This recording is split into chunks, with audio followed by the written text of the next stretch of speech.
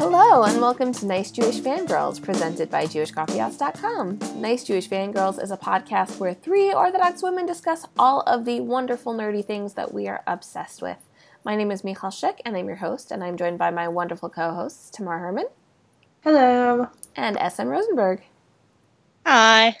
As you can probably tell from the title, today we're going to be diving into Star Wars The Last Jedi, which is, I don't think anybody was expecting it to be the most controversial movie of 2017. I don't know why it's so controversial, honestly, but, yeah, whatever, Yeah. We'll get into that. We will get into that, but until before then, obviously, we are recording this on December 25th, so if you are of the dominant religion in this country, have a very happy holiday. We really do wish you one, and we're going to dive into our current obsessions. So, SM, you want to get started? Okay, so my current obsession, I guess I'll do, maybe we can put this on our Instagram so that people can see what I'm talking about. I recently sewed my very first skirt from scratch, so that was fun. Yay. Yeah, I was inspired by the Great British Sewing Bee, and I've been doing a lot of, like, sewing and mending and things, and, you know, sometimes modifying clothes and, like, adding in panels of fabric to make it fit better. And then I decided that, like, hey, why not? I found, this website called the Online Fabric Store, and they have all different choices, and so I've been experimenting. So I made this skirt, and it's just, like, it's a straight skirt. It's about knee length. It's purple in the front and black in the back, and the waistband is opposite. So it's like it's got this color block look, and I made it with pockets, and I put sparkly black fabric as the trim on the pockets, so that looks cool too. And yeah, it was a lot of fun to make it. I modeled it after a skirt that I have that fits me okay, and then it ended up being too big once I had made it, and then I trimmed it down and re-sewed the seams, and everything looks nice now, I think. And I did that, while watching TV and movies and things, and it made me feel very productive while I was vegging out. So, yeah, I'm excited about that, and I'm thinking of maybe making a shirt next. Who knows? Ooh. Sky's the limit. Come back in 6 years when SM has her complete wardrobe. So my current obsession this week is like insanely nerdy, but I'm a huge podcast listener, obviously, and I most of our, like, my podcasts that I listen to go on hiatus around this time of year, and I was like, well, what am I going to listen to if I don't have any, like, episodes saved up and whatever? And I remembered that I always hear these ads for the Great Courses Plus, which I had seen for a very long time, or the Great Courses I'd seen for a very long time in, like, the back of the New York Times Magazine, and it's always like, learn Italian, and, like, great painters of blah, blah, blah. But I'd heard a lot of ads for them on podcasts, and I was like, well, I'll look into it. And I've been on a bit of a history kick lately, so I just started listening to the history of the Black Death, and very exciting. I'm Something really into happy. it. Not at all morbid. I was like, I'm just gonna go for, like, the most metal part of the history that I can. When you think Michal Schick, you think metal. Yeah, I know, right? Like, it's really in my wheelhouse. But I do have a slightly macabre side to me. But actually, what I do particularly appreciate is that first of all, the professor who does it is a woman, and also she does every so often remind everybody that, like, yep, everybody blamed the Jews, and there were pogroms, and it was awful. And I think there's an episode coming up about that soon. So, I mean, it's not great, but it's good to know about. And I also learned that apparently the community of Marseille in France resisted that urge and did not attack the Jews or anything. And Jews would go there because they heard that people weren't killing them there, which is great. Yay! Good job, Yelling Marseille. Jews. Marseille. So are they free? Are they free? Are they Or is there free like a dues? subscription? Oh. The Yeah. course is free. The Great Courses, not the Black Death, not the pogroms. No, it's a subscription, or you can pay by course if you just go to like the Great Courses. I think the Great Courses Plus is the subscription, but you have a free month trial, and you can listen to anything you want. So Cool. yeah, and they're at least this course. It's like 12 lectures, all exactly 30 minutes. You can watch them on video or on listen to it on audio, and I'm enjoying it a lot. So we're not getting paid for that, unfortunately, but check out the Great Courses Plus. Tamar, what is your current obsession? So my friend and I exchanged holiday gifts a few days ago. So I gave her unicorn paint makeup brushes for her birthday. I really wanted to get her the Harry Potter ones, but they were too expensive. So I bought her like unicorn horn makeup brushes, and she said they're pretty good. And then to keep the theme, she gave me the Nails Inc Sparkle Like a Unicorn set from Sephora, which we're also not being paid to advertise. I just really like it. I love those. They're so pretty. So yeah, so it came with 2 nail polishes. I'm wearing one right now. It's a really pretty, like, rose platinum. Like, if you don't know what that is, it's like a silvery version of rose gold, so there's, like, a cooler tone to it, and it's really pretty. And there's another glitter one that I'm probably going to try tonight. And then it came with this, like, apparently ultraviolet is Pantone's color of the year, so I saw it and I was like, oh, that's why this is bright purple. But then I tried it on, and it's a really, actually, a nice, like, sheer, glittery, slightly purple lipstick. Like, I'm not going to wear it every day, but if I'm going to something kind of fun, like, I would definitely wear this lipstick. And then the icing on the cake is a face mask that when you put it on, you turn into a unicorn because, like, it has a unicorn drawn on it, and it's supposed to make you glow like a unicorn. So I haven't used that one yet, but I'm excited. And the nail polish is really, really pretty, and it's really sticking. And I've never used Nails Inc before, and this might make me actually go try some of their nail polishes. It's just a fun little set, and I was just like, oh, cool. Yeah, I saw those, and Sephora has like a 20% off once a year sale, and I saw those, and I was like, okay, I'll get them. It's so pretty. Okay, fine, I'll buy it. And yeah, I prefer the like purpley bluish unicorn shade. You have to put on a couple of layers for it to get really opaque, but it's so pretty and like multi-dimensional, and I love it. That's good to know. Okay, yeah. I'm going to try that later and also do a picture. But yeah, the lipstick, honestly, I'm just like, I had it pulled up so I didn't get the name wrong, and I'm looking at the reviews now, and it seems like everybody's really impressed by the lipstick, because like you see a purple lipstick, and if you're not a purple lipstick person, you're just like, okay, I'm never going to use this ever. But it's a really nice, like, kind of diamondy, like, it could be a top coat, and I'm excited to play with it. I'm not a huge lipstick person, but I've now gotten 2 lipsticks for this Hanukkah season, so. Awesome. Yeah. All right, so we're going to move on to The Last Jedi. And I think I just saw it yesterday, so, like, my thoughts are still settling, and I haven't had all the arguments yet, so, like, we can have them live. Yeah. I've had those arguments about 6 times, if that, if only that. This discussion is going to be full-on spoilers. If you haven't seen The Last Jedi, or you care about hearing spoilers for The Last Jedi, don't listen. But if you haven't seen The Last Jedi and you care about seeing spoilers for The Last Jedi, then what are you doing? The movie's been out for more than a week. Anyway, that's not fair. People have children. They have lives. Not everybody will have lives. Yeah. Anyway, yeah, so let's go around and start with something that we liked about the movie. That could be our favorite thing or something that just, stood out to us as a particularly nice moment. Tamar, you want to get us started? Laura Dern. Everything Laura Dern. It was fabulous. From her hair to her kick-ass attitude. There were times in the movie where I was just like, oh, I don't like you, but then I liked her. Yeah, so, I agree. I didn't like the way that the writers were like, ultimately, like, they were jerking us around, because she did have a plan, and there was really no reason for her not to tell people what the plan was. See, my thing was more, I'm annoyed that they introduced this really kick-ass female character, and their response is, okay, we needed somebody who was going to do that, so we're just going to create a really kick-ass female character and just kill her off. Like, They didn't like. She didn't need to be the one piloting the cruiser. Yeah. Like there was no reason, and any low-ranking person could have done it. You know, like there was no reason, especially when you have a dearth of leadership, like has been established.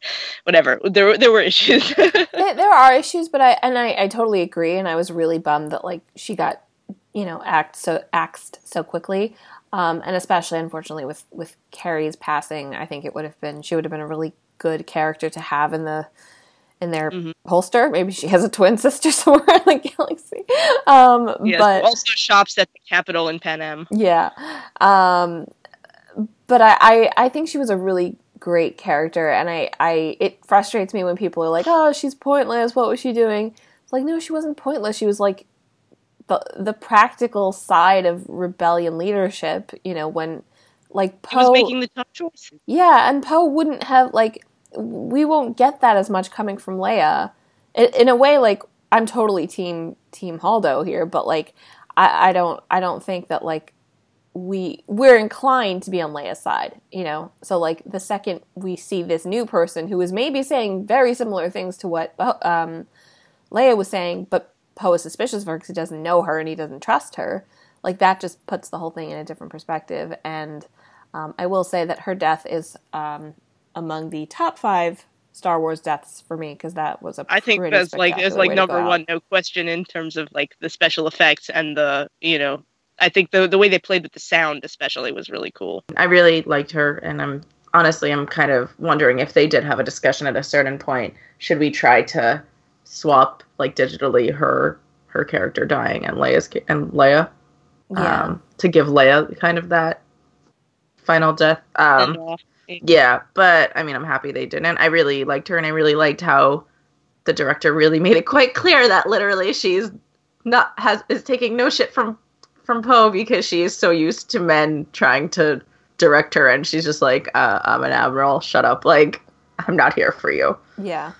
And there's the idea also that, like, I think a lot of people are saying, like, if she had behaved in the same exact way but been a dude, a lot of people being like, she should just explain, would not necessarily Agreed. be, I think that Poe would have mutinied if it had been a dude and he felt like, didn't have an idea of what was going on.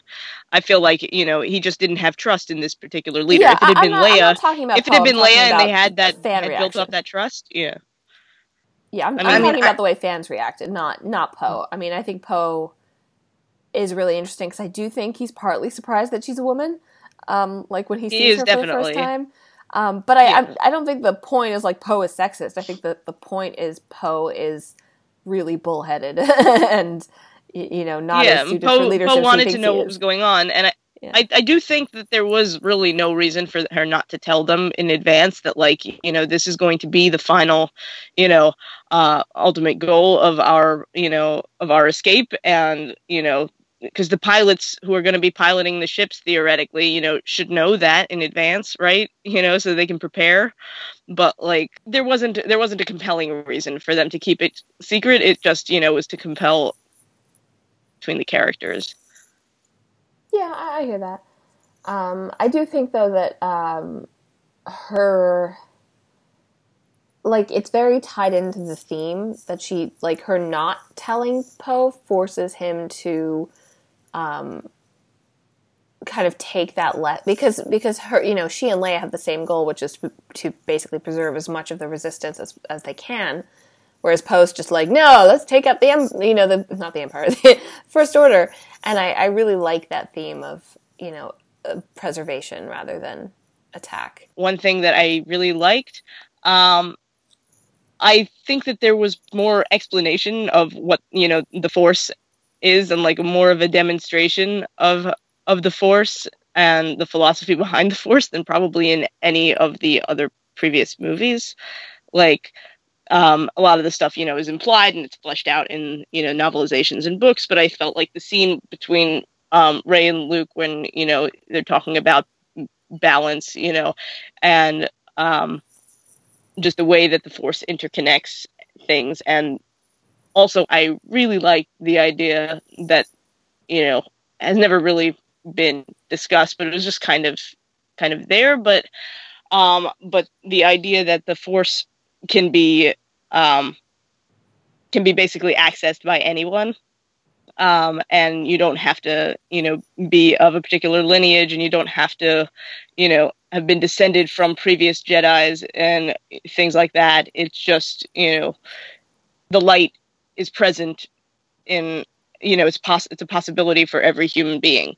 And I liked that. And when Michal was pitching us this episode, she mentioned that she wanted to try and, bring in possible Jewish concepts.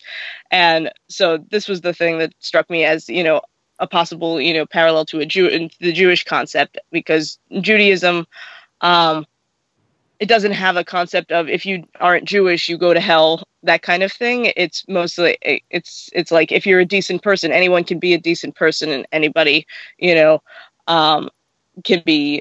can be rewarded in the world to come based on being a decent person. And it doesn't matter if you're Jewish or not, or what your ancestry was. It just, depends on your individual actions. And yeah, so I like that concept, and that it doesn't restrict the access to the Force based on you having descended from major characters that we know before, and that you can be anyone, and you can train, and you can access, and you can be Force sensitive, regardless. So yeah, that was one thing I liked a lot. Cool. So it's funny that, like, you say that you think that was so major that they kind of reaffirmed that, like, you can be anyone from anywhere and still have a connection with the Force, because isn't that the whole point of Anakin in the Phantom Menace, is that, like, he's just a random little kid who's he was like slave. He was basically space Jesus. He was conceived by the midichlorians. It was an immaculate conception. It was a whole huge thing. Yeah, but I still think, right. I still think, like, that was the point of, like, why they were so surprised in the first movie that this was their Jesus, because, like, he was a slave. Like, I think it didn't really, like, we see from I know people don't like them, but 1 through 3, we see how diverse the Jedi, like, order is like, it doesn't matter what your race is or anything. Like, I'm sure there's some racism going on in the Jedi Order, but we didn't see it in that films. But, like, there's a lot of diversity, and there's a lot, like, there's no sexism on the council, at least that we saw. I'm sure there's sexism, but anyway, but, like, I don't think that I kind of felt let down by what you're saying excited you, because, like, yeah, it's everywhere, and that was a nice point for them to touch on, but I don't think it was necessary for them to necessarily reaffirm that point. I was more kind of annoyed that, like, I don't really understand the point of the movie, of Rey. Oh, not the movie's connection, because clearly it's still a Skywalker story, because we're still dealing with Ben's story, but, like, Star Wars has always been about the Skywalker family, and when you're dealing with, like, a story that's literally about, like, this is a family story. Like, this isn't about, like, world building that's, like, sort of around, like, a few characters. Well, I don't think that it has to be a Skywalker story. I know it doesn't have to be, but I always feel that that's, like, what it's based around. And I think that I feel like that's kind of a weakness and a limitation on it. It is. I don't necessarily think that Star Wars has the best writing ever. That's why there were a lot of moments in this film where I was like, this is weak and this is a cop-out, and, like, suddenly Leia can do that. Like, Leia should have been dead, but I don't care, because magical flying princess, we'll talk about that. We'll talk about that. Is that your favorite or least favorite thing, Michal? It's neither. I have thoughts about that. I agree with you, SM, about kind of the concept of it. I still wish Rey had been a Skywalker.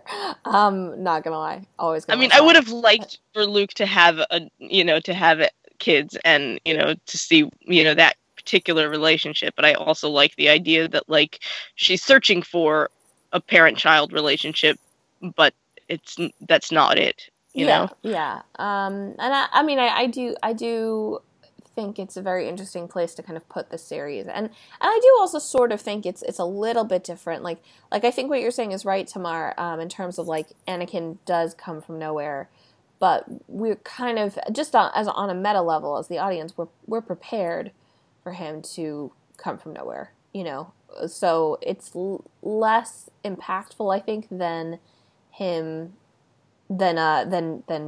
finding out that this character who we've been speculating for 2+ years, But, like, were you surprised when they said that? Because I wasn't surprised as much as I was annoyed, because I just felt like it was a cop-out, probably because we've been speculating for 2 years, but also because the previous movie was full of speculation about who she was and where she came from, and then I feel like maybe that's not where necessarily J.J. Abrams was going to go. I mean, like, I'm totally fine with the directing in this movie, but I'm just saying, like, it didn't feel like, if I watched The Force Awakens again, I'd still be wondering who her parents are, because the movie made me wonder that. We speculated for 2 years because the movie seemed to this want movie us to also, like, question. the first thing that, like, when Luke sees how powerful she is, his question is, like, who are you? I really like the relationship. This is going to make me sound like a horrible person. Between Kylo and Rey. I'm honestly, I'm not in a shippy way, but I really thought that it was a compelling relationship. And while the first time I saw it, well, actually I've only seen it once, but when I saw it initially I didn't like the visual of it, that it was kind of just like they're in their normal spaces and and then whatever just happens, but the more I think about it, the more I'm kind of like coming around to that, but I think both Daisy Ridley and Adam Driver are incredibly skilled actors, and this movie really let them show that, and those conversations were very powerful moments for both of them. I think they really do have, again, I'm not talking romantically, but I think they have chemistry as actors. Like they respond well to each other, and I was very kind of moved by that, and I thought that the things that they discussed, while they both kind of end up on the same side, I think that they take you through kind of a path where you aren't sure exactly, but then it ends up making sense, the choices that they both make at the end. So I really like those, and that's kind of one of the reasons I'm most excited to see the movie again, is because I really do enjoy that relationship. Yeah, I think they made Kylo Ren much more interesting in this movie. Like they had planted the seeds of, him being a conflicted person, but like it was just, bare bones in the first movie, and in this movie they really, developed that and delivered on that. Yeah, although I really do think you have to give Force Awakens a lot of credit in this area, certainly, because I really do think that we wouldn't respond as well to Kylo Ren. Like, if this had come out of nowhere, then it wouldn't have played as well. But I think that this is really an added, like a deepening of what we already saw. Whereas I think with Rey, I don't know if it was a deepening as much as like a slightly different direction, which is not necessarily a bad thing. But it wasn't as organic for me. By the way, I totally forgot I meant to say, regarding Haldo, like rewind our conversation a little bit. Mm-hmm. If you like her, check out Leia by Claudia Gray. It's a young adult novel, set kind of like 2 or 3 years before A New Hope. And it's partly in that story is the story of how she and Haldo meet. And so you get kind of Haldo as an extremely awkward Luna Lovegood-esque young teenager. So it's kind of fun. That's so interesting that they make her kind of Luna Lovegoody, because that's not at all how I would imagine her as a teenager. Yeah, right? Like, you would think she was much more, but it's very no nonsense. Yeah, so everybody was kind of wondering, like, in the, people who had read the book, like, is this how she's going to be? Like, it says she talks in kind of like a flat monotone. But it's interesting because you can kind of see vestiges of it. Like, I also think that they may have changed her character a bit. From earlier from initial filming to the final edit, but it's not my favorite of the Star Wars new canon books, but it's good, and it gives Leia some good backstory, and there's lots of Alderaan, which is really nice. Alderaan's awesome, guys. R.I.P. Alderaan. Still not over it. All right, let's move on to the stuff we weren't super keen on. I just want to, vent about, I'm in agreement with Mark Hamill that, like, a lot of the Luke stuff, was not, it was written to get the character to a particular place, but it did not feel organic to, the Luke Skywalker that we all know and love. That he would like actually come, to attend and think about killing his nephew and the son of, his best friends. And it was just like, this was not Luke.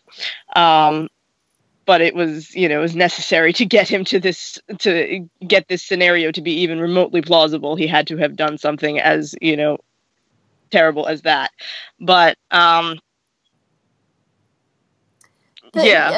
just gonna jump in there for a second, and like, I agree with you. It's kind of random, but at the same time, I do think that like, I don't know if we're feeling the weight of those 30 years quite as much as like, and I don't know that there was a way to make us feel that, but for me it was kind of enough to know that like, yeah, Luke has changed, and Luke has changed a lot.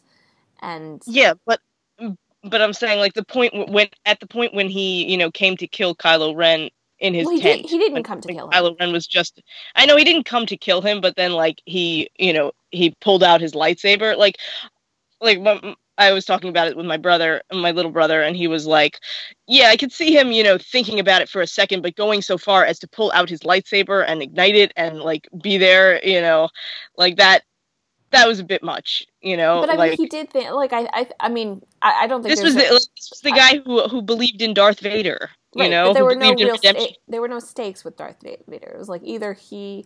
I mean, like, I'm sorry. I don't mean to like heckle you. Like, you're totally entitled to your opinion. The whole resistance was at stake at that point. Well, I mean, either he. It was the final battle. If he couldn't turn Vader, they were doomed. Well, I mean, they were doing their fight regardless. They were trying to blow up the Death Star regardless. It wasn't really contingent on what Vader was doing. But I mean, my perspective on it was like, I really liked the way that we saw that go out, because we saw kind of three versions of reality, right? Like, we saw what Luke I did like that. Like, it's powerful. What he wants to believe happened, what Ben does believe happened, and then what really happened, which was a horrible moment of, insecurity and self-doubt and, whatever, and fear. And I think that, like, just the filming of it, like emphasizes that more, that, like, I think Luke was literally, like a second away from turning his lightsaber off and leaving the tent, and Ben woke up, like, a fraction of a second too early. So I think that's, like, to me, that's very tragic, that's how, that was the last kind of rending point in this relationship, and it was something that Luke, regrets so badly. Yeah, and really I do really mean in the first place. I do appreciate the concept of it. I just feel like it just really isn't true to the kind of character that Luke was, Yeah, I hear that. Like, if it had been another character, maybe, like, if it had been, I don't know, if it had been Han, I wouldn't have, because it's his son. But, like, if it had been, Luke's son and it was Han who was making the decision, this sort of thing, like, Han is a more impulsive sort of character, and less like, and more cynical, yeah. So I just felt like it wasn't organic to who Luke was. And, like, if he's going to abandon, his entire, the friends and everybody that he knows, and then, like, when Rey shows up with Chewie and he's like, "Where's Han?" and I'm like, dude, you abandoned your friends. This is what's going to happen when you abandon your friends in the middle of a war. And like he hadn't thought that through. Like, it didn't make sense. I don't think he knew there was a war going on. I think he kind of did, because, like, I don't see how he could possibly not know that, like, there's a resistance and there's stuff going on. Well, I mean, because I think. I mean, like, if probably know about the resistance, but, like, I don't know that he would know that was as, I mean, like, they say he cut himself off from the Force, but, like, he clearly knew something of what was going on outside of his tiny little planet. Yeah, bits and pieces. Probably he knew up to the point where he cut himself off from the Force, but, like, Yeah, I mean, like, this was my frustration in the first movie of just, like, the fact that he would sit out the entire movie, like, that just felt like, contrived writing ploy and not, like, Luke Skywalker. But yeah, I was glad that he came back at the end, and one of my other favorite moments was when he brushes his shoulder off after having been, like, shot at by a bajillion lasers, and he's totally fine. That's a controversial moment. I know. I'm like, why is it controversial? Because it's just so much fun, and like, it's not like he didn't do it over the top. I thought like, he kept his straight face, and he just, it was very brief. Like, if he had been more theatrical about it, I would have, probably had more of a problem with it. But because he was so straight faced about it, I liked it a lot. Yeah. Also, Mark Hamill looked good in that sequence. Like, yeah, I mean, like, he had gotten a haircut. Like, when he first showed up, I was like, when did he get a haircut? Who gave him a haircut? Where did he get new clothes? And then when you find out, that it was actually just a projection, that everything made much more sense. So just bringing up the projection, can I talk about what my least favorite thing about this movie was? Yeah, absolutely. It was that they kind of just disregarded kind of what we knew about the Force. Not that we know a whole lot about the Force. I'm sure people who read the books know a lot more than I do. But, like, okay, first we have Leia surviving in space, and then we have Luke projecting himself across millions of planets. Like, are those things possible? I guess, like, when you're dead, you're connected to the Force and you can appear anywhere, but Luke wasn't dead, and it just kind of felt, and, like, very contrived to me that, magically, like, we can't figure out how to get him from point A to point B in time, although time does not matter in this film. Like, when Rose and Finn go to the casino and back, like, that takes, like, what, a minute? Like, ridiculous. I'm sorry. But well, I just felt like... I do think, sorry, just to say one thing, I do think that the timelines are not, they're not all parallel in the movie. So, all the ships move at the speed of plot. There's weird stuff happening with that. There is definitely weird stuff happening, and I think you're probably right, but at the same time, I was just like, so you're really saying that, what was it, like, in 16 hours, they have to get to another planet, get out of jail. Like, there was so much going on. I was just like, really? This takes 16 hours? I'm very confused right now about how, they can travel that quickly or walk that quickly. But I just really felt like it was not a cop-out. Like, it was very cool what like, Leia and Luke did, and I guess you could say because they're Leia and Luke, they're able to do this in a way that maybe other Jedi aren't. But, like, we have never, ever seen Leia really do anything much on screen with the Force, and then magically she's literally able to survive death and fly across the galaxy. Like, literally, that's what she does. And I felt like that. Like, I was literally sitting there like, does nobody else see that this is really weird and not something that we've ever really seen before? Okay, so, like, if Jedi can do that, then why aren't Jedi just flying across the galaxy? Like, I'm not joking here. Like, if they don't need... Well, she only flew a very short distance. I know, but, like, okay, so, like, from a ship to a ship, like, why haven't we ever seen this before? Or why isn't this something that, like, wasn't a ridiculous surprise? And, like, it just seemed really contrived to me as, like, a way to show how badass Leia was, which is, like, cool, and it did, but at the same time, I was just like, this doesn't make any sense. Like, how did she magically do that? Like, it wasn't the Force to me. That seemed more like magic to me. And it was magic. It was definitely magic. I mean, but it just doesn't make any sense to me as someone who hasn't really studied the Force so much because I haven't really read the books. But then Luke's thing also is just like, I get that you can reach out to the universe and feel different things when you're a Force user, but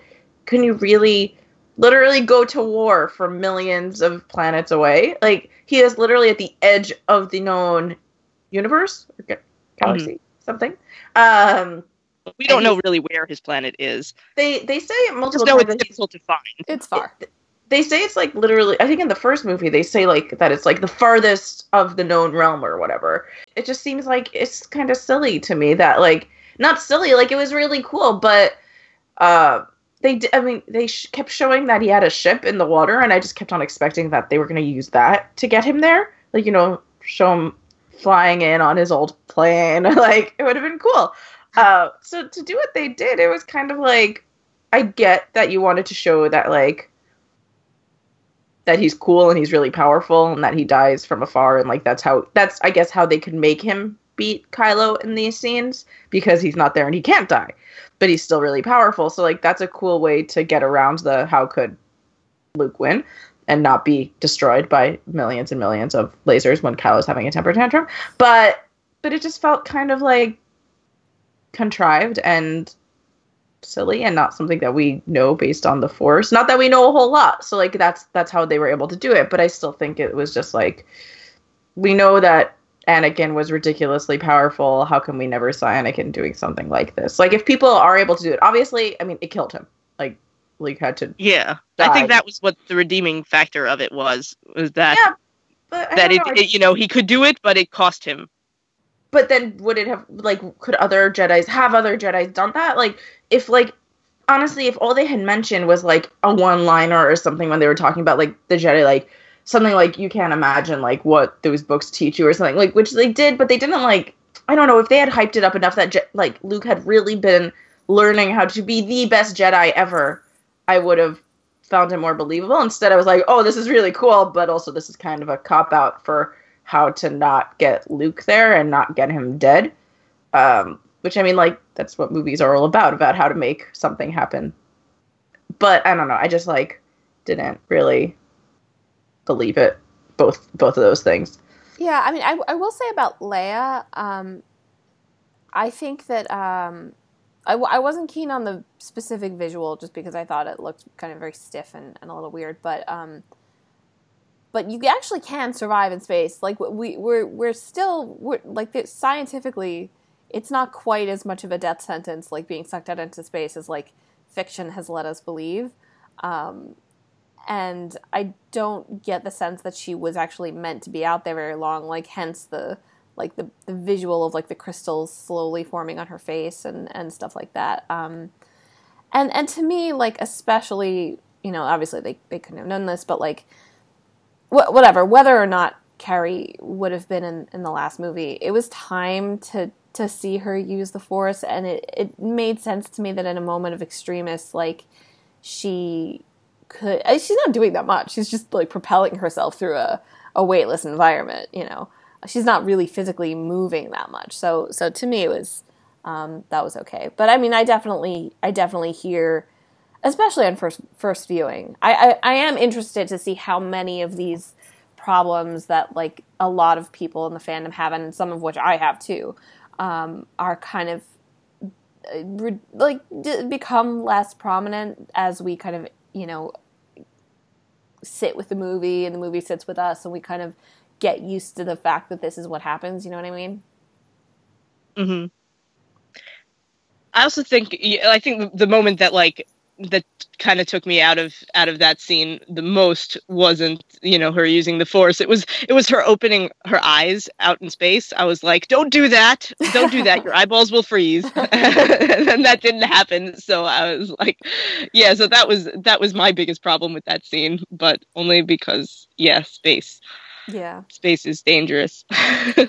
So for me, the thing I didn't like, I think, was Canto Bight. The whole casino excursion, because I don't like triangulated side quests. Like, to me, that's extremely writerly and video gamey, and like, I do not like, you have to go to a place to get a thing, to get another thing, to get a thing, and then it didn't pay off. And then it didn't pay off at all. Like, so like, negative paid off. It was actually really bad. So, to me, like, I see what they were going for there. Like, I get the themes. I like the idea of, the fact that the flame is carried across the galaxy, and like the kids at the end, will preserve the flame of the rebellion or whatever. And I love Rose, and I like her relationship with Finn. And I liked seeing the two of them together, but to me, it was just like the plot was, there's like at least half an hour and probably millions of dollars spent on something that ultimately just doesn't pay off in the plot, and we spend a really long time on it. So yeah, I don't know. What do you think? Yeah, I've seen people complaining about it. It didn't bother me at the time, but like, after, the whole quest doesn't pay off, because like it builds suspense, when they're navigating through this unfamiliar landscape and everything, and there's this urgency that they have to find this person and you can't find them, and and there was the cute thing of BB-8 being mistaken for a slot machine and whatever. Yeah, so it was fun, but then when you find out, where it all is heading, and it is heading nowhere, then it all, just kind of collapses and means a lot less. Yeah. And it would probably be less fun on the second viewing because there's much less suspense when you know how it all plays out. Yeah. I find it very difficult. This movie's tough for me because I have a sensitive, I find it very hard to watch, like, space battles and, like, lots and lots and lots of people dying. So this movie wasn't great for that at all. Well, a lot of, yeah, but the Black Death you can handle, but not this. Well, that's like, that happened in the past, like it happened or it didn't happen. This is like, lots and lots of, yeah, dying right in front of you. Yeah.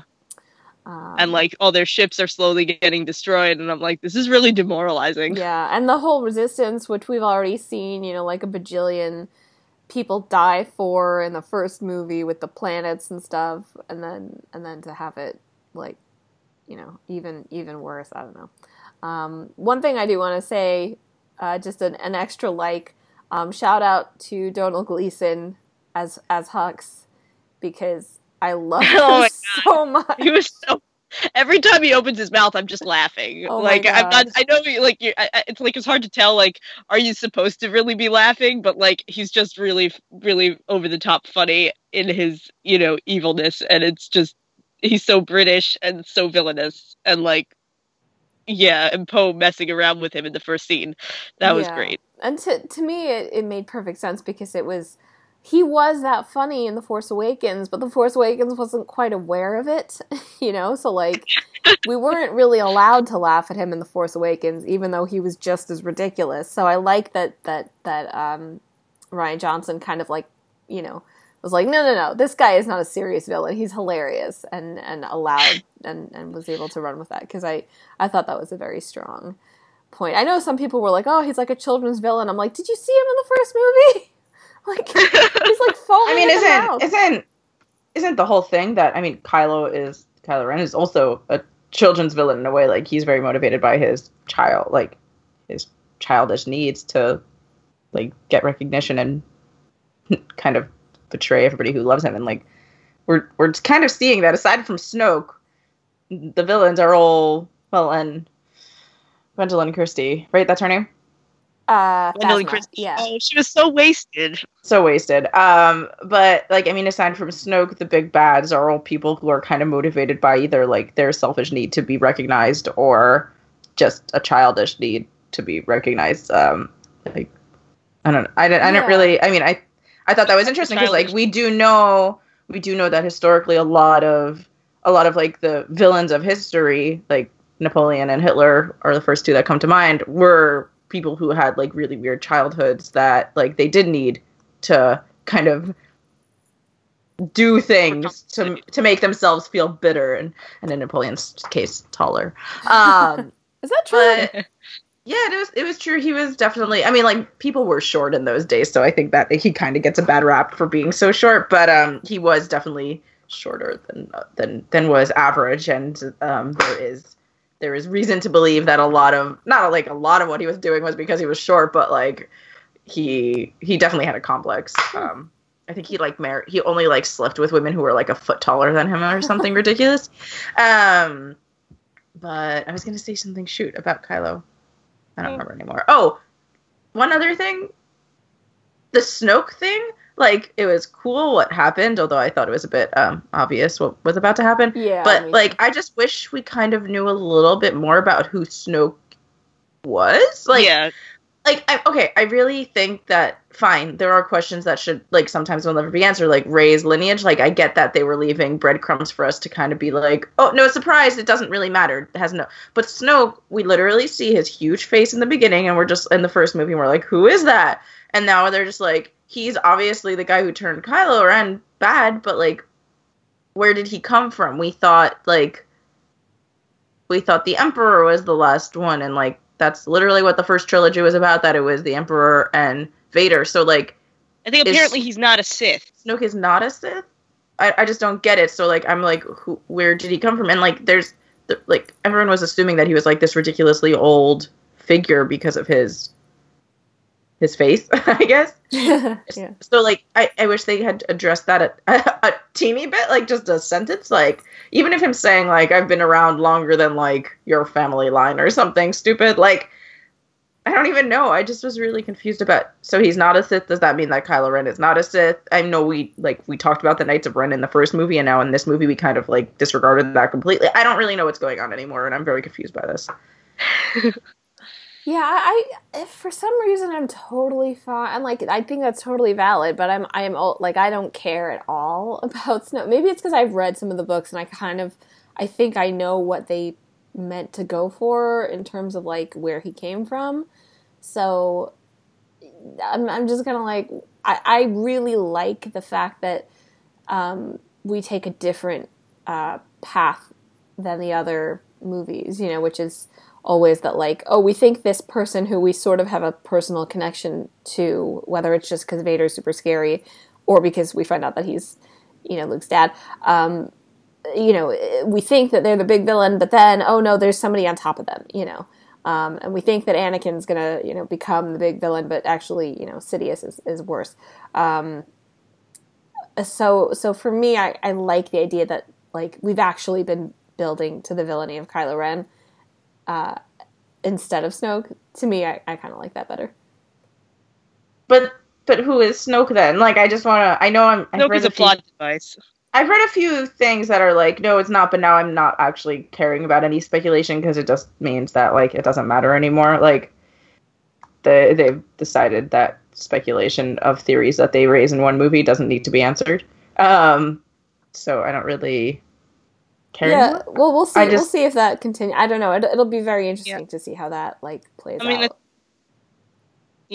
I think, like, the issue, you know, for a lot of this is that the movies aren't being made by the same team, you know, like, every movie has basically its own team of people working on it, and, like, they don't necessarily even communicate between the movies, so it's like it's very disjointed in that sense. And I think that, you know, some of the continuity is just like, yeah, well, you set this up in your movie, but I don't really feel like exploring that, so I'm not going to bother doing anything with it in my movie, you know. And then, like, if you want to, when the football gets kicked back to you, you know, then if you want to do something, you can do something then. But well, is it getting kicked back? Like, I mean, like, I think J.J. Abrams is coming back for the third movie. Oh, is he? He is, yeah. Oh, I hate this. Yeah, but I don't think that was the plan. I don't think that was originally the plan either. I think they had a different director, and then they fired him, and then they brought J.J. Abrams back. They did. Colin Trevorrow was going. Yeah, so they had three different directors mapped out for this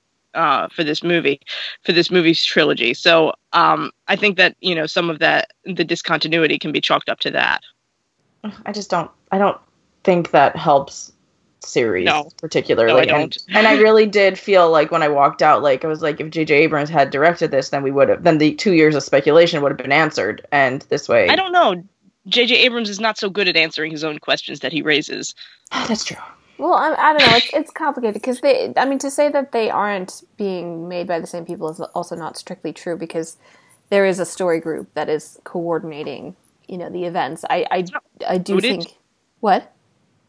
They are the directors, so it's not like they're the writers, you know. So they're, but well, no, they are. I mean, the director and writer of the movie, J.J. Abrams for The Force Awakens and the next one, and Rian Johnson for this one, they do have a lot of freedom, but in terms of, like, you know, like, conflicting stuff and whatever, like, I just want to, like, make it clear that there is, like, a governing body of Star Wars that is keeping an eye on this. I do think that it definitely would have been to their advantage to lay out a general plot beforehand, because apparently JJ wrote the first one and then was like, all you, Ryan, and then Ryan was like, great, I'm just gonna do this, and Colin's gonna do whatever he does next. Are you joking? No. This actually happened? Yeah. God. But so, you know, why didn't they have a woman involved in this? This would not have happened. Well, there are a lot of women in the story group, and Kathleen Kennedy is a woman. So there's positives and negatives to it, but I don't know. This is why I'm cautiously optimistic for Rian Johnson's he's getting his own trilogy, right? Yeah. So then he'll have, it'll be his entire canvas, and he won't have to worry about filling in other people's blanks. So, we'll have to see how that plays out. Yeah, I agree. I'm like, I know a lot of people are anti Rian Johnson right now, but I'm like, in his own little Star Wars sphere, go ahead, dude. Like, I'm not. I mean, I don't think there's anything to be anti of him. I think that he has a very different take than the previous, like J.J. Abrams. But I mean, I think together it doesn't really make so much sense to me. Like, it was so blatant how different the directing styles were. Like, it was honestly, it was jarring. So, like, I think that's a valid criticism, is that, like, it was so different that it was, like, kind of sudden. But, like, I'm excited for a trilogy by him. It'll probably be funny. It has some really great battle sequences. Like, I'm here for it. Yeah. I feel like if J.J. Abrams had directed this one, then it would have been, like, very much a mirror of Empire Strikes Back. And I don't particularly want to see that. So I don't have a problem with that, with Rian Johnson going in a totally different direction. Well, I mean, just to say about that, I mean, like, I'm a little bit, I find it a little bit ironic that the general conversation after The Force Awakens was like, oh, this is just like, A New Hope. And Rian Johnson lifts dialogue and scene structure and, like, scenes from Empire and Return of the Jedi. And everybody's like, this movie's so original. So people kept on, like, I literally had a conversation with someone on Shabbos where they were like, no, this is not a copy of The Empire Strikes Back. I was like, this is literally a copy of The Empire Strikes Back.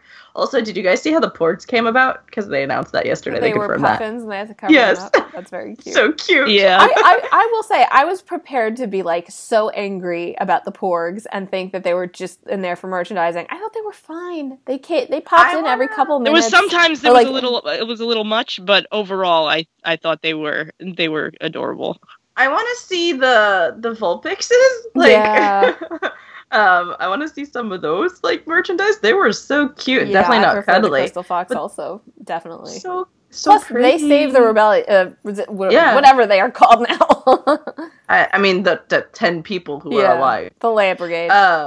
Yeah, but about the porgs, actually, because I have thoughts on porgs, and not just that they are probably kosher. But I thought it was like, if Rian Johnson hadn't gone out of his way to make us laugh at certain scenes, then the porgs would have been ridiculous. Like, a lot. I mean, I really love Return of the Jedi. It's my favorite movie from the Star Wars original 3, which is probably because I liked the Ewoks and I was little when I first started watching them. But, like, I was a kid and the Ewoks were funny. Like, I didn't really see an issue with it as a kid. Ichawaba. Yeah, like, they were cute. They were fun. But at the same time, they gave a plot point, but they weren't, like, the porgs were just there to kind of be these, like, cute little things and give Chewie a few more spots of camera. And, like, they kind of had to work with them, obviously, because, like, of the natural environment of the island they were filming on. But I didn't think, like, they took away from anything because we already had other scenes where we were laughing and then kind of, like, had those lighthearted, charming moments. So if they had set the film as, like, really, really serious and then there are porgs and alien nuns, like, then it would have been weird.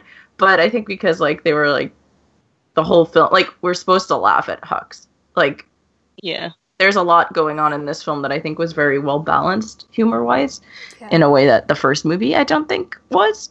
Yeah, there's a wryness to, I mean, that's funny to say given Rian Johnson, but there's an RYE wryness to his sensibilities that I think sometimes falls flat, but as a whole serves the story really well. Yeah, there was a lot of irreverent humor, and, like, part of me was like, this is a bit much for Star Wars, but it was still an enjoyable experience. Like, it didn't feel like it was a bad movie because of it. It just didn't necessarily feel like it was evoking the atmosphere of Star Wars. But it wasn't like it was too much. Yeah. So to wrap up, I did kind of ask everybody to maybe see if they had any Jewish ideas that they saw in the movie, which I'm not even sure 100% what I'm asking when I say that, because like I don't necessarily like those things where it's like, oh, all the Jewish lessons that we can learn from XYZ. But I think that Star Wars is a very, it's a mythic tale, and it's a grand tale, and especially this movie has some big ideas in it. So, SM, you mentioned already, and Tamar, you said something interesting, in our Facebook chat. Yeah, the idea of like the actions of the parents affecting the younger of the children, or the older generation affecting the younger generation, and like we literally see that quite blatantly here on multiple occasions, particularly with Luke and Ben or Kylo. But I don't know, and Rey obviously with her parents not being anybody's, like that affects her, gave her a lot of issues. Yeah, a little bit. Yeah. A little bit. I don't know. Yeah, There's a lot going on here with that. Yeah, no, I totally agree. I think that's really a good point.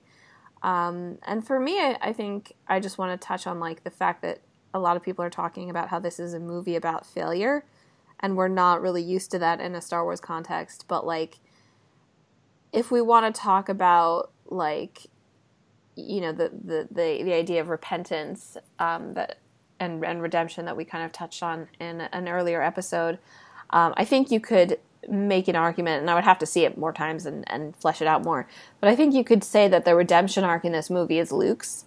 Obviously we were kind of maybe, or if you'd asked us before the movie, we probably would have said like, if somebody's gonna have a redemption arc, it's gonna be Kylo. And who knows what's going to happen in the future? But I think in this movie, he had a truncated one, because like they were clearly, like half the movie is amping up to the scene with Snoke, and and then you have that moment, and then there's Rey and Kylo fighting alongside each other, and you feel like this could be the start of some kind of redemption, but then it turns right. Well, yeah. Well, don't you think that's kind of the point of this trilogy in regard to Kylo?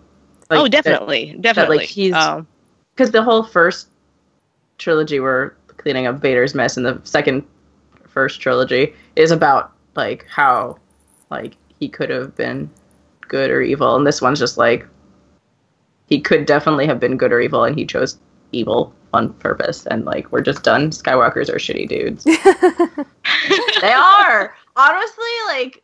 When like the whole like bringing balance to the Force, yeah, they made the Sith survive, they made evil thrive. Like, I guess that's balancing out the good that was going on before then and thriving. I don't know, stupid. Yeah, Skywalker men are stupid. Yeah, I mean, it was never really addressed about like bringing balance to the Force. Like, what about it is currently unbalanced that needs to be balanced? Like in the original prequels. Like, I mean, I think based on like the Jedi, they probably think that like balance would be never having evil, but that's not how balance works, which was why I always thought it was really problematic. But for the Sith, it was balancing out the Jedi's stronghold, which is what Anakin did. Like, Anakin balanced the Force. He just balanced it evenly instead of in one direction. Well, I think he tipped the pendulum the other way, and then they had to fight back. And I don't know, it was pretty. If like he hadn't killed all the youngins, then it would have just been some Sith and some Jedi, and it would have been okay. Damn people killing babies. I know, right? Skywalkers really need to stop doing that. Well, as I'm saying, I think that Luke had a much better, grasp of balance in this movie than we'd seen, demonstrated in any of the previous movies. Of like, that it's not just about the light or about the dark; it's about the combinations. And I know we've been talking for like an hour, but the hole in the ground on the island. Yeah, what the heck? Are we going to explore what that was? Well, it's just like from Dagobah. It doesn't have... It's just a thing where you go down there and you meet your soul or whatever, and then you face your worst fears.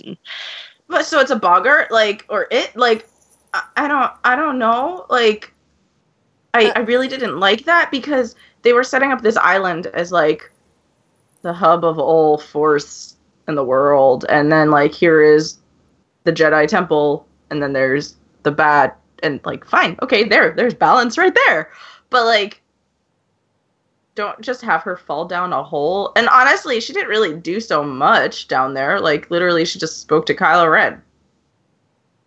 Well, she snapped her fingers, and that was a really cool sequence. That was a cool videography sequence. Yeah. But like, I don't really. When she fell in the water, I was like, she's from a desert planet. There is no way she can swim. I thought that too, and I was just like, how is this happening? That's a good point. Yeah. That's a good point. Maybe she went sand swimming. I don't know. Like, when she saw the hole in the island in her mind, I felt like that was a really cool visual if it was a metaphor, you know? And then you find out that there's like a literal hole in the island like that, and I was just like, aww. Oh, this is really random, but I just realized the Leia scene that I had huge issues with, that I still have huge issues with, like with her floating in space. I mean, we'd have seen Luke survive in space for a few minutes when, like, after Vader cuts off his arm. Yeah. Yeah. Yeah, I guess I mean, it's not the physics part of it bothers me a lot less, just because like physics and then the practicalities of space physics. And Star Wars are like. Ugh.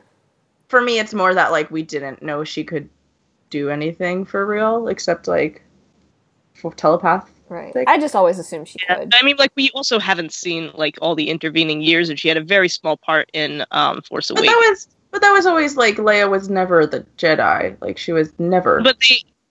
Oh, I mean, it was set up in, like, The Empire Strikes Back when, you know, he finds out, like, you know, there...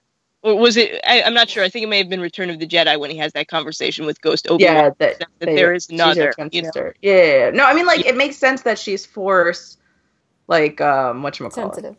Sensitive, thank you. So now that I remembered the scene where Luke did survive in space, it makes me feel a little bit better, but, I'm still, like... I don't know. It would have been a good way to send her off, because then literally she would have died in space choked by her bra. Yeah. Drowning in moonlight. Well, I wouldn't have wanted her to be killed off that early in the movie, honestly, but I probably going to have to kill her off in the opening crawl of the next movie. You know? I don't think they're going to even... They said she wasn't included in the next movie, I thought. Well, she was supposed to be. It was supposed to be kind of Leia's movie. And obviously they can't do that now. I hope her daughter gets a bigger part. I know. I think they will definitely do that. But I liked her. Yeah, I liked her a lot. If anybody doesn't know, yeah, she had the girl with the braids was Carrie Fisher's daughter. Yeah, the little cinnamon buns. Yeah. Hint, hint, nudge, nudge, wink, wink. Yeah. If Kylo has a twin, it's her, not not Rey. Also, at the end of the movie, I have only seen the movie once, and like some of the people that I saw the movie with saw what I saw, and other people didn't. But the little boy who starts sweeping on the casino planet. So did you guys see that? It looked to me like the broom. He reached out for the broom, and it moved into his hand. And other people didn't see that, and I'm not sure if that's what we were supposed to see or if that was my imagination. Isn't that exactly what we were supposed to see? I don't know. Some people didn't see it. You know? Were they blinking? No, I don't. It was what we were supposed to see. I did not see it. Because it just depends where your eyes are focusing in the scene. Like I didn't notice that, but I did notice that he had like the like lightsaber stance. So that's what I got out of it. Like I kind of got the same thing without seeing him actually use the Force. But yeah, he does use the Force. I guess because I was seated really far back in my theater that I had a good perspective of everything. Yeah, we were in the last row. But I would be really intrigued.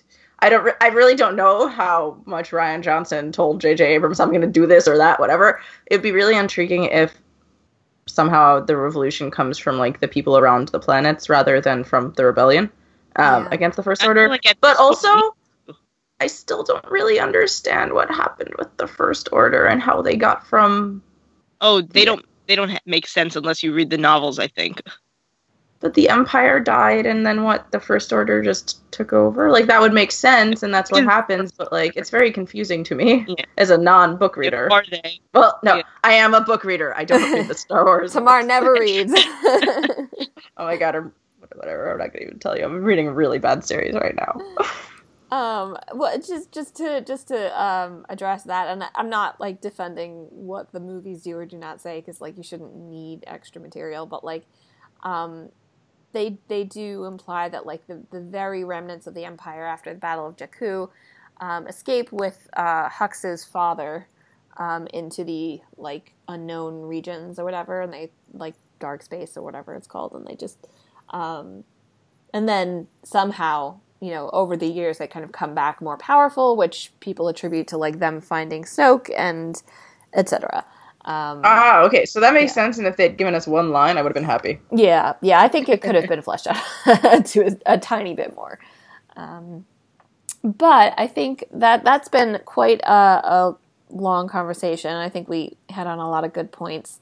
And I'm glad that none of us succumbed to the dark side, because I've definitely seen people who I would not expect succumb to the dark side of due to this movie. But do you guys want to say anything else, or are you ready to wrap up? I just want to give, like, a shout out to the battle on whatever it was, the name of the planet where they have the final battle, and like there's all the, you know, the red salt. Like, there's no reason for the salt to be red except for the visuals, and the visuals were pretty awesome. Yeah, I think the visual concept of Crate is one of my favorite things from the movie. So the salt is not red. The salt is white, and then under that is the red crystal. Okay, so like, yeah, it was just like there was some kind of, you know, crystalline material that was, you know, and then they have, like, these speeders that are, like, scraping the surface for no reason except for visuals, you know, like, a lot of it was clearly just for the visuals, but I was okay with that because the visuals were pretty wasn't the smoke, it wasn't it to create a smoke screen essentially so that the shooters wouldn't be able to aim so precisely? I don't think it worked though, because, like, the trails were all, like, right behind it. It just made it very easy to track where you were. Yeah, I mean, I could see them thinking though that the smoke screen one, especially when the guys were down in the pits, it could hide them. That was what I was thinking. I mean, it was for visuals, but I thought that was, like, the only way that it would make sense. I also know we didn't discuss this, but, like, yay Rose, but also, like, Finn just needs to shut up and go somewhere. Like, I really like how he's played, and John Boyega is amazing, but, like, I'm so sick and tired of his character. Like, I think, yeah, they didn't really know what to do with them. I think, you know, they found a role for Poe, and they did something great with him, and then John Boyega, like, I don't really get what they're doing anymore, because they kind of had, like, introduced him as, like, Rey's buddy, and now Rey's not there, so I don't know. I kind of wish that they had sent him to the island with Rey, and, like, maybe he could have had, like, a side quest, yeah, but, like, to discover who he is a little bit, like, just some, like, I don't know. I thought I really liked Rose. I really like Rose, but I don't really get what they're doing with John Boyega's with Finn at all. Like, and also, like, they just, like, here, we're gonna give him a fight scene because magically now he knows how to fight, and that's it. I don't know. I don't like. There was a lot of side plots and a lot of side scenes that I were just like, this is random and just. I feel like if the side quest had paid off, you know, and, you know, they had succeeded, then we wouldn't be, you know, thinking about it in those terms. But, like, once it doesn't pay off, it's like, what? Then you look back and you're like, why was this even happening in the first place? And, like, what was this character's point? You know, and, like, I don't really know. I mean, I think I agree with Michal that a lot of people say this movie is about failure, so I don't necessarily mind that it didn't pay off. And also because if the final scene was about them spurring hope in people, so, like, it did pay off. That's exactly what they did. I think aside from that, because I thought that was really cheesy and I thought it was silly, like, I wouldn't have needed the casino scene at all, except that they wanted to do a casino scene, clearly. But, like, it didn't matter to me that it failed. Like, I think that the movie was a lot about, like, how people are innately not necessarily good, because, like, Kylo knows that he should be good, but he doesn't want to be good. And we have, like, our thief, and who is great. I don't know. I had issues with the thief.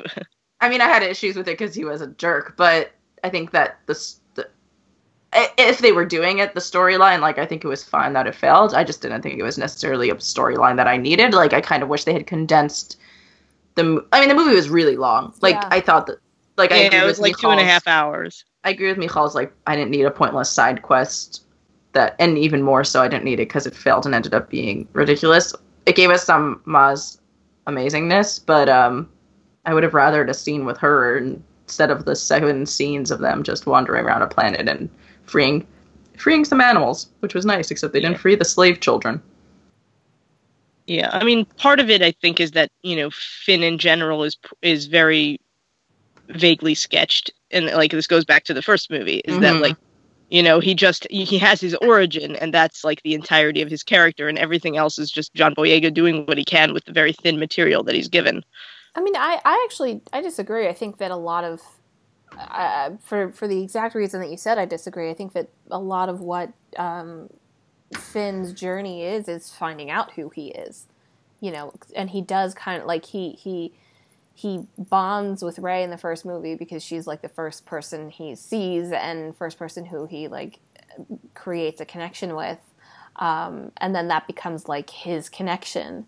And then when I really understand, I look, like, on the one hand, obviously I wanted all these characters to interact more and, like, be together and, like, have adventures. On the other hand, I understand the logic of, like, being like, Rey is Finn's human lifeline, and then taking that away from him, and that being the motivating factor in everything he does in the movie, because I think that it really is, I think his, suicide charge at the end is significantly motivated by the fact that, like, he doesn't know where she is. He doesn't know if she's alive. Like, ultimately, it's like, what's the point? I might as well just go out with a bang. So, and I do want to give a shout out to Rose's, like, her statement at the end, which is very cheesy. I'm not going to say it's not cheesy. It was really cheesy. I'm not such a fan of that. I love the sentiment of it. I think that's one of the messages of the movie, that, like, you can fight for the right reason, like, for what you think are the right reasons, but, like, ultimately, like, it's what you're willing to do. And the way you're willing to fight, and, like, what sacrifices do you say, like, this just isn't worth it, which is what Leia's trying to tell Poe at the beginning of the movie. That to me kind of make the difference. So I have some issues with the blocking of that scene. I don't like it when people faint suddenly.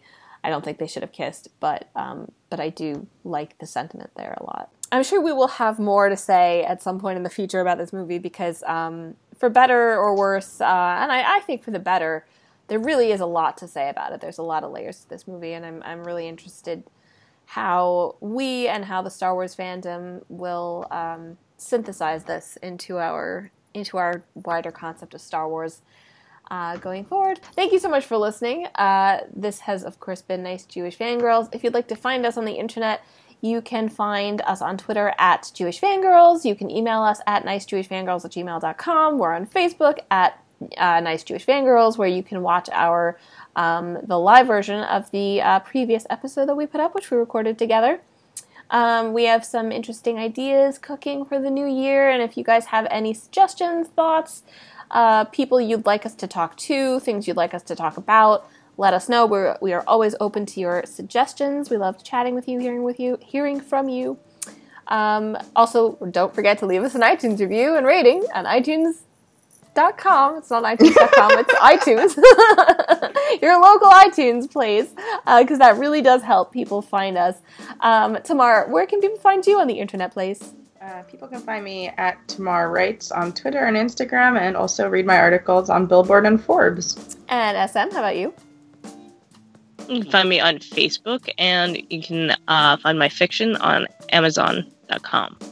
And you can find me on Twitter at InkAsRain, and you can find my writing at Hypable.com, and some more of my thoughts on Star Wars at Grok Nation.